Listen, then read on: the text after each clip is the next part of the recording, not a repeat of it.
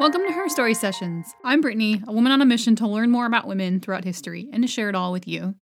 If you like this show, be sure to follow me. I'm on Facebook, Instagram, and Twitter at Her Story Session and can be emailed at herstorysessionspodcast@gmail.com. During World War II, Lyudmila Pavlichenko became a sniper in the Red Army, and with 309 confirmed kills, she earned the nickname Lady Death. That's the most in recorded history by a female sniper. She came from a humble background in part of the Russian Empire that is now modern-day Ukraine. She was born on July 12, 1916, to Mikhail Belov and his wife Elena Trofimovna Belova. Because of her father's job, the family moved around a lot. When she was 14, they moved to Kiev in what is now modern-day Ukraine.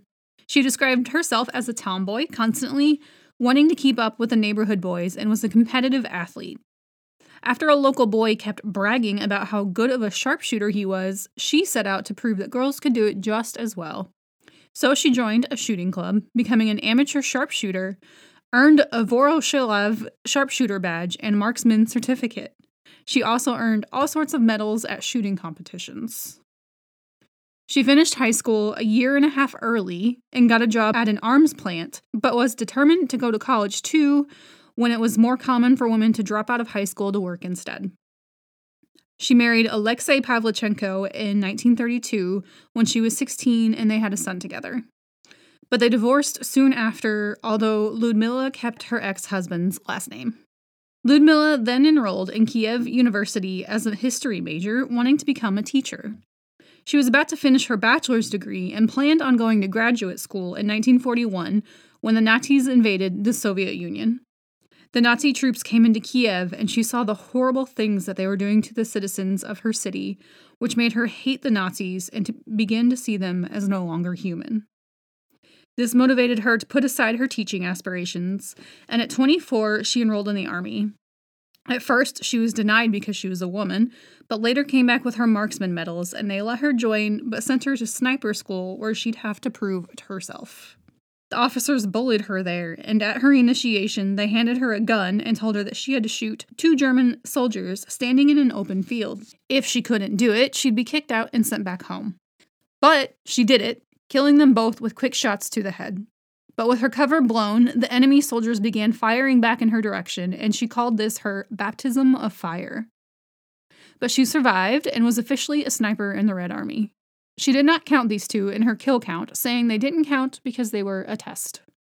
Eventually, there would be about 2,000 female snipers in the Red Army. She first was sent to the siege of Odessa, which lasted 2 months. During this time, Lyudmila had 187 confirmed kills. Around this time is when she earned the nickname Lady Death. Next, she was sent to Sevastopol, where she killed 70 more, bringing her total to 257. Her superiors made her a counter-sniper, and she had the much more difficult job of taking out the enemy snipers. This involved staying in her hiding spots and not moving for an average of 15 to 20 hours until she could figure out where they were and take them out. But one took her 3 whole days, going without food or water the entire time. She went against 36 enemy snipers total and managed to kill every single one. During one fight, all the senior officers were killed, and after a few minutes of no one knowing what to do, Lyudmila started shouting a plan at her comrades. They hesitated to listen to her at first until one yelled, "Cowards! Look at this woman! Pavlichenko has the balls of a man!" They all then snapped into action, following her orders. Because of her, the rest of them all made it out alive. She rose through the ranks to become a lieutenant, and her reputation of now having 309 kills under her belt made it across the enemy lines, and the Germans would shout at her, threatening her or trying to bribe her to come over to their side. She found it amusing instead, thinking that if they were calling her by name, they knew who she was and were scared of her. While she saw horrific things while fighting, she also found love. She married a fellow sniper, Sergeant Major Leonid Kitsenko, but he was killed in the line of duty during the war. Lyudmila was herself shot 4 different times during the war, but kept fighting.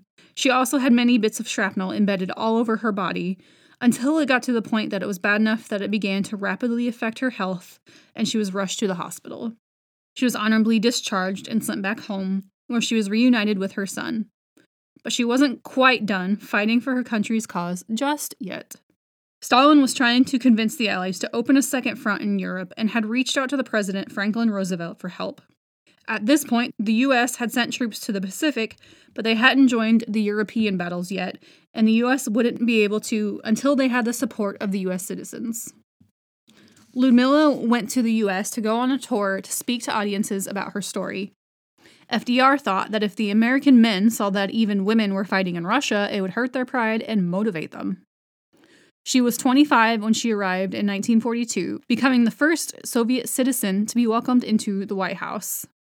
But the reporters didn't take her accomplishments seriously, instead asking her about if she could wear makeup on the front lines, criticizing her for not wearing makeup on tour, and that, quote, there isn't much style to her olive green uniform. They dubbed her the girl sniper. Another criticized the length of her uniform skirt, which was longer than the American ones, and claimed that it made her look fat. She soon snapped back at them about all of these questions, telling Time magazine, quote, I wear my uniform with honor. It has the Order of Lenin on it. It has been covered with blood in battle. It is plain to see that with American women, what is important is whether they wear silk underwear under their uniforms. What the uniform stands for, they have yet to learn.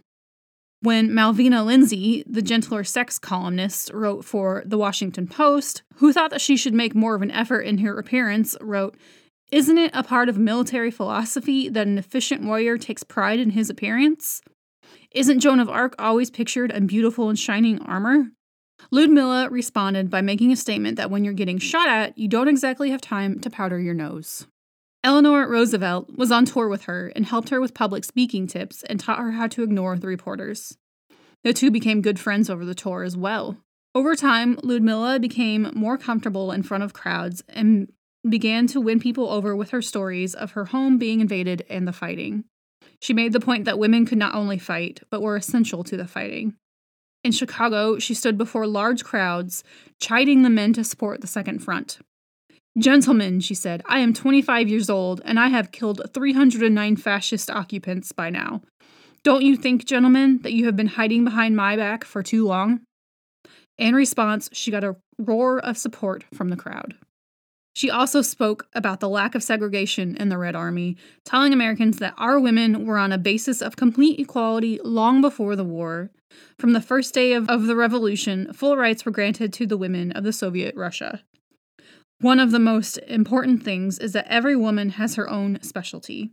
That is what actually makes them as independent as men. Soviet women have complete self-respect because their dignity as human beings is fully recognized. Whatever we do, we are honored not just as women, but as individual personalities, as human beings. That is a very big word, because we can be fully that. We feel no limitations because of our sex. That is why women have so naturally taken their places besides men in this war. After returning home, she became internationally famous and was a national symbol of the women of the USSR. She was honored in 1943 by being featured on a Russian postage stamp. She finished her college education, getting a master's degree in history, but took a position as a research specialist for the Soviet Navy rather than going to teach as she had planned before the war. She remarried and settled back down into her hometown of Kiev.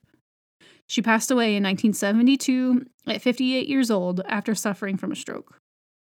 That's all for today, and thank you for attending this Her Story session.